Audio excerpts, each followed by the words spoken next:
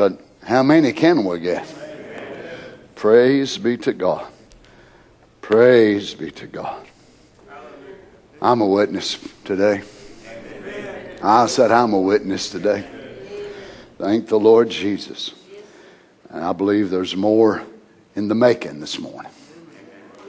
Praise be to God. We greet you today in the name of the Lord Jesus. What a great hour to be a Christian, be serving the Lord, living for Him in this time. Amen. God bless you. Let's turn today, if you would, to Hebrews chapter 4, verse 14. We'll look again, Lord willing, in the direction we was at last night, if the Lord would help us. And I believe God's Word is always so timely, don't you? You know, as a preacher, you find so many things to preach about and talk about, but one of the most difficult things is trying to find the mind of the Lord for what's seasonable, for what people are going through. And the difficult part is you got some people in this season, some in that season, some in that season, some in that season. So it takes the Spirit of God to help you when you're preaching, to be able to leave sometimes even what you've studied, the main bulk of what you've studied, for a word for here and a word for there and another word over here and another word over there. So that's why it takes you to help the preacher so he can follow the leading of the Holy Ghost. Listen to these wonderful passages that have inspired, no doubt, countless of millions down through the ages since it's been written. Seeing then that we have a great high priest that is passed into the heavens, Jesus, the Son of God, let us hold fast our profession. For we have not an high priest which cannot be touched with the feelings of our infirmities. It's amazing how that Paul writes this, because he uses what is called a double negative. We have not an high priest which cannot be touched. So he uses a double negative, which is strange really in linguistics in the way that it's written. But when you really want to emphasize something, sometimes you use a double negative, which makes the positive stick out that much more. For we have not, which is negative, a priest which cannot, which is a negative, be touched with the feeling of our infirmities. But here's the positive. But was in all points tempted like as we are, yet without sin. Let us therefore come boldly unto the throne of grace, that we may obtain mercy and find grace to help in the time of need. How many has a need today? I mentioned last night, I'll mention to you again today about our daughter Erica, and she's got several tests this week or doctor's appointments and things like that. So I know you've got so much to pray about. In one sense, the word hate to even ask you, but we're here to bear one another's burdens and to help. And I made it known Friday evening, late Friday evening, and by yesterday morning early, I had heard from around the world. Even today, I've been still being bombarded from places around the world. And I tell you, it makes you feel so small. Amen. To realize it. People want to pray. People want to help you. Amen. Amen. Let's pray together. Lord Jesus, we thank you, Father. We're grateful, Lord, that you're present help to us in the time of need. But Father, I want you to know today, I'm so grateful that you help us to live a life so when things are going good, that we're on good terms with you. Then when emergency rises, we don't have a bunch of things to fix. We don't have a bunch of repenting to do, a bunch of stuff to take care of in our life. We want to walk with you every day of our life so that when emergency comes up, we're ready for it. Lord, you saw the needs of your people that was signified by an uplifted hand. No doubt hurt, pain, anxiety, stress involved in so many of those. And the lifting of the hand was a silent motion to signify something that they have need of. We're living in a needy time. But we believe, Father, that your grace and your power is more than able to move on behalf of your children. How many needs I've heard this morning, Lord. Brother Lonnie, Lord Jesus, down in Kentucky, Brother Lonnie Dishman, you see this situation in his body. Lord, Brother Carmen Mills up in Canada, Father, with a kidney stone, and they tried to go after it and couldn't do it, Lord. You see the need of our brother. So many around the world, so many in our own assembly. But we bring them before you today, Jesus. And we know that you're mindful. I pray that you'd help us as we endeavor to look into your word again. Speak to us, would you, Father? We're here as hungry children sitting at your table. We have many needs and many desires, many requests. But Lord, we have much praise to offer you as well. Lord, it's as the little thought that Brother Tim Pruitt sent me the other day, Father, when I told him about Erica and her situation. And he said, we need to call a feast as Esther did in the Old Testament. And we need to invite the king to the feast. And while we're at the feast with the king, we need to tell the king about Haman. So we invite you today, Lord, to our feast. Because we want to tell you about that mean old Haman. Hallelujah, hallelujah. We want to call on the great power of the display of our King to come and minister healing, minister deliverance, whatever your children have need of, Father. In the name of the Lord Jesus. Amen. God bless you, saints. You may be seated. Praise the Lord. Thank God for his mercy to us today. Praise the Lord Jesus. I might tap back just a little bit, if you don't mind, on what we were looking at last night. Paul in verse 14, just for a few moments before we go on with it, seeing then that we have a great high priest that has passed into the heavens, Jesus the Son of God, let us hold fast our profession. Now you know that God's words are not written. They're not novels, they are not poetry, and yet they are. In that sense, they contain some of the greatest words that man has ever written or has ever been read and believed by man. But yet God's words are not like our words. He doesn't choose them to try to make them sound nice and make them have beautiful syllables and synonyms and so on. But God's words have such powerful meaning. And when Paul would write this to us, and the very reason that he says that Jesus, the great high priest that has passed into the heavens, Jesus, the Son of God, let us hold fast our profession. And we looked at the meaning of the word last night, hold. It is to have power or to be powerful. Now you think, why would holding the right profession or confession, the same word, why would that produce power in a person's life? And yet, as I said, I do not believe that Paul used this word because he thought, oh, this would be a nice word. It has a real nice, harmonics about it and a real synonym and this and that and the other. But it was more something in mind that would relate a divine message to the people of God. So he saw that, and no doubt they were already living in troublesome times. Hebrews is written around 62 to 64 AD. So Nero was already on the throne. All kinds of terrible things were happening among the saints of God. And yet Paul felt impressed by the Spirit of God to write this to the people, that they would hold fast to their profession.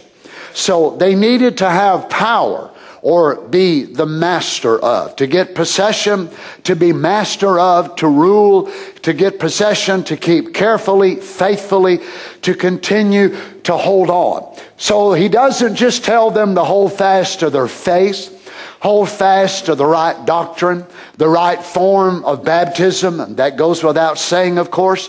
But he wanted to make this personal to them as an individual, that they needed to hold fast their profession. And the word profession means confession, subjectively, whom we profess to be ours.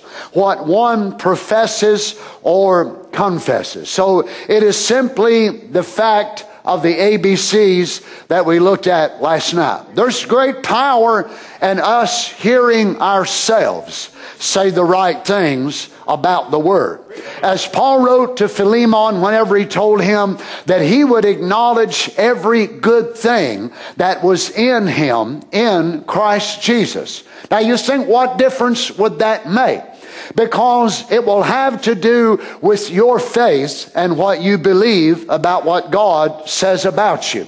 Now, there's great faith, we know, that comes by hearing the Word. And we know that that's what faith comes by. Faith cometh by hearing, and hearing by the Word of God. But it also builds a personal resonance inside of your own being. As you hear yourself taking that portion of the Word that you have need of, and you're saying it over and over and over again. As a matter of fact, the prophet said it, you say it over and over again until you believe what you were saying.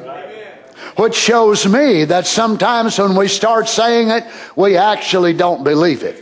Now, we believe it intellectually. I don't think there's a person sitting here this morning that would say, I don't believe God's Bible, I don't believe God's prophet. I don't think you'd be here if you didn't believe it. But we can believe it intellectually, and the prophet said it this way, that it was like a great ship on a sea. And he said that the captain was up on the upper deck, and he was the man that's saying, go right and go this many degrees and set it up to so many knots. But he said, actually, the man who runs the ship is the man in the engine room, which is the man down on the inside. Now, he likens you to being the same way. So it is something on the inside of us, and intellectually we can say, by stripes I'm healed. I believe His Word. God's going to move for me. God's going to deliver me. God's going to help me with whatever it is that you're dealing with. But the man in the engine room, the subconscious, is the one that will say, but what if he doesn't? But look at this person. They also asked God to heal them, and they died. You had their funeral not long ago. So how do you know that that won't be you? Now, every one of us know that that happens to us as the people of God. And you know what? We realize that sometimes it may be going to happen to us, but we have general orders. The general orders is not accept death first and then see if God might heal you. But the general orders is get hands laid on you, claim the promise of God. Brother Darrell, him and I was talking about it the other day about general orders, and I'd never heard it explained this way before. He said, Brother Donnie, you know what that is? I said, well, I think I do. Well, he said, well, in the military, he said, you are given that anytime you meet your officer, whichever it be, a sergeant, a commanding officer, general, whoever it is, you always are to salute them. But there's one other thing that overrides general orders, and that is when you're in the field, whenever you are fighting, you never salute a superior, because snipers are watching for other men to salute their superior. And when you salute them, you just sign their death warrant. So that order overrides general orders. Now, isn't that amazing? So here you are in the field, and your captain says, go here, go there. You're for how many times over? For years. Yes, sir. Yes, sir. Yes, sir. But in that situation, you don't yes, sir, because somebody is watching to see who's giving the orders so they can take them out.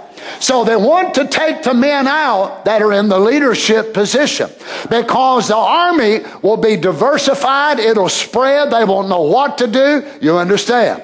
So you know what? We're all going to die. We know that or be changed. But we take the promise of God's Word and we apply it to our lives. And if God's going to take us, then I believe He drops that inside of our heart. But let me just go ahead and say this. Even if God has pronounced the sentence of death on your life, if you can present to God a justifiable cause, prayer can actually change it. Now, don't sit there and look at me funny. I've got them quotes laying right in front of me. If you believe God and God sends a prophet with "Thus saith the Lord," you're going to die.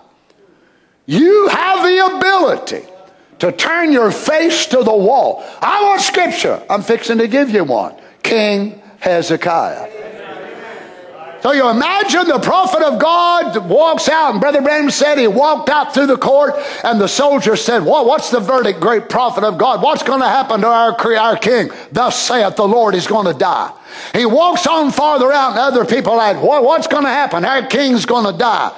But the king turns his face to the wall and says, God, I want to live. I want to live. I've got things I need to do. I've got things I need to take care of. And he said that prophet went down to a brush harbor meeting. And he said they started worshiping God and praising God. And the Spirit of God came on that prophet. He said, go back up there and tell him he's going to live. Brother Branham said Isaiah must have been so embarrassed, because he walks out with thus saith the Lord, he's going to die. But he walks back in with thus saith the Lord, he's going to live.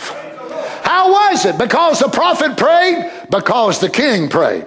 Now look at God's divine order. God heard the king's prayer, but God did not tell the king. Why? Because the mouthpiece wasn't the king, the mouthpiece was the prophet. So God moves on the prophet and sends him back in, and the soldiers, oh great prophet, what's going on? Thus saith the Lord, the king's going to live. You imagine him standing there and thinking all the humiliation and the embarrassment. Why? Because a king was able to touch the very heart of God. So what do? We accept God's promise. We believe God's promise. We confess God's promise to bring our deliverance. And if God's got otherwise planned, then God will show us. You understand that? You know, Satan, if he cannot try to convince us that we don't believe, that we're not believers, he will try to convince us on the will of God for our lives. Well, how do you know it's not God's will that you're going to die? How do you know it's not God's will that you have this high blood pressure? How do you know it's, well, I don't know exactly right now, but I'm going to keep on praising until he tells me otherwise. Because the general orders is, if I get sick, I lay hands on the sick. If I'm afflicted, I pray myself. I do all these things, call for the elders of the church, and then if there's something else, I believe I'm living right. I believe I'm walking where he can speak to me. You believe that about yourself? Then if I'm praying out of his will, then I believe he'll let me know. But until I hear otherwise, I'm going to do what the general orders tells me.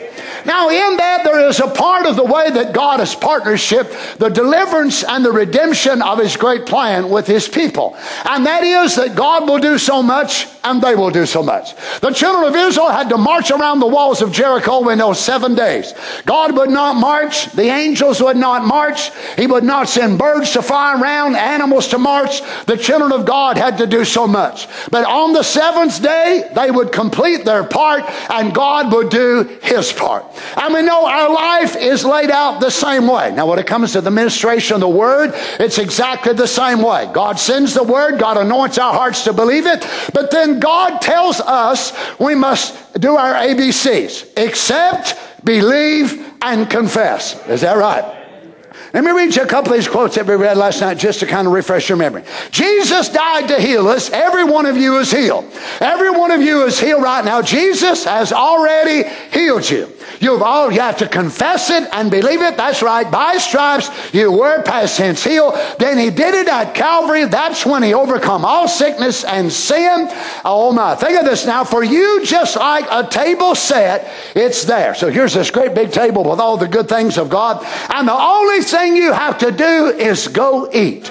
You have to accept it, believe it in your heart, and confess it. There's your ABCs. Notice this. He's the high priest of your confession. Now, not just your face, not how long your hair is, sister. All right, us brothers, we cut our hair. Well, he's the high priest because of cutting my hair. He's high priest whether you got a hair on your head or not. He's a high priest whether you can walk. He's a high priest not even of your faith. He's the high priest of your confession. As Brother Lewis said, we need to change our talking.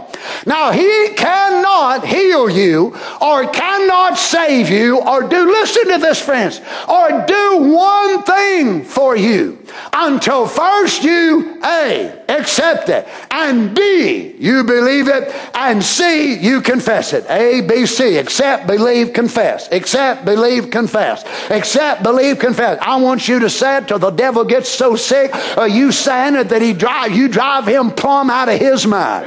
I don't care, Brother Donnie, I don't need healing. Well, you may not need it today, you might need it tomorrow. But whatever you have need of, the principle of God works exactly the same thing for no matter what your need is. And the church said, you've got to confess it. Not you've got to feel it. You've got to confess it. He's not the high priest of your feelings. Oh my, I love to feel it, don't you? I love to feel the anointing. I love to feel the presence of God. But he's not the high priest of that. He's the high priest of your confession. Oh, praise God. Let me share this with you now. Brother Ben said, let me just say this again just for a minute. Jesus passed by a tree one time. And it was a fig tree. He looked at the fig tree. Now please, listen to this is important. Please don't miss this. He looked at the fig tree and there was no figs on it. And he said, be cursed. Notice this, he cursed the tree and said, no man eat from thee. The disciples looked around. The tree looked as it always did. An hour for them, it still looked the same. God never opened the earth and swallowed it up. God never sent a forked lightning out of the skies and burned it to a charcoal. He could have done it, sure he could. He never did those things. But what did happen? Listen how important this is. The tree had been cursed. The face of God placed against that tree's life.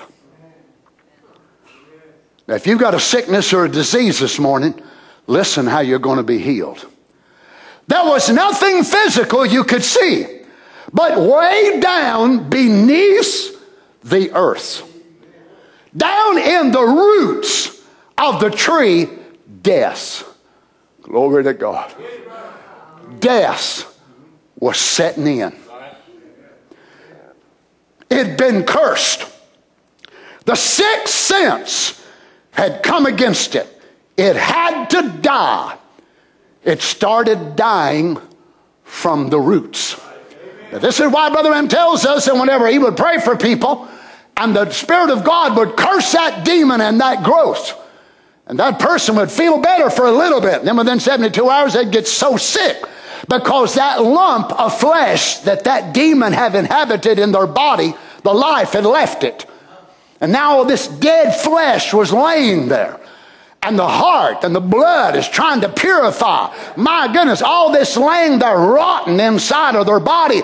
And the person will say, oh God, it's come back. I felt so good yesterday. I felt so good. He said, your faith will make that life leave, but your unbelief will resurrect it. Can you imagine that you actually, by your unbelief, will allow that demon to come back in, that dead tumor, that dead growth, that dead cataract on your eye, whatever it is, and allow that demon to enter back into that rotting lump of flesh and resume his commission to take your life.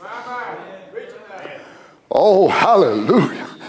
Notice this. He said the sixth sense had come against it, and it had to die. That's the same thing taking place with a cancer. That's the same thing that takes place with a tumor. Same thing that takes place with any disease. When the sixth sense of power of the Lord God raises up against it, Satan, come out of there.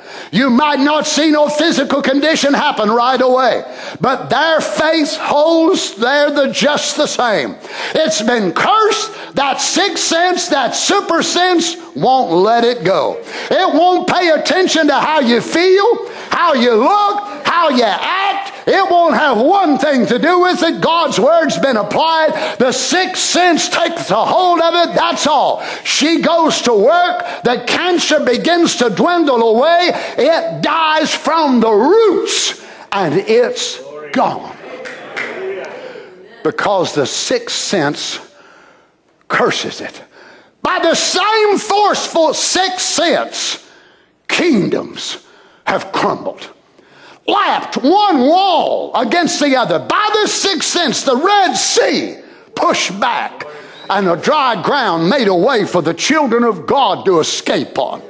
By this same sixth sense, Samson defied 1,000 Philistines' army with armors and spears. He had no way to defend himself but the jawbone of a wild mule. That's enough in the hands of God.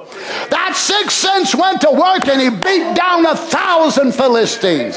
Hallelujah, he says. But this sixth sense, that's dead been raised. By the sixth sense, mighty miracles has been performed. It's the most powerful force that's ever hit the earth, is that super sense called the sixth sense.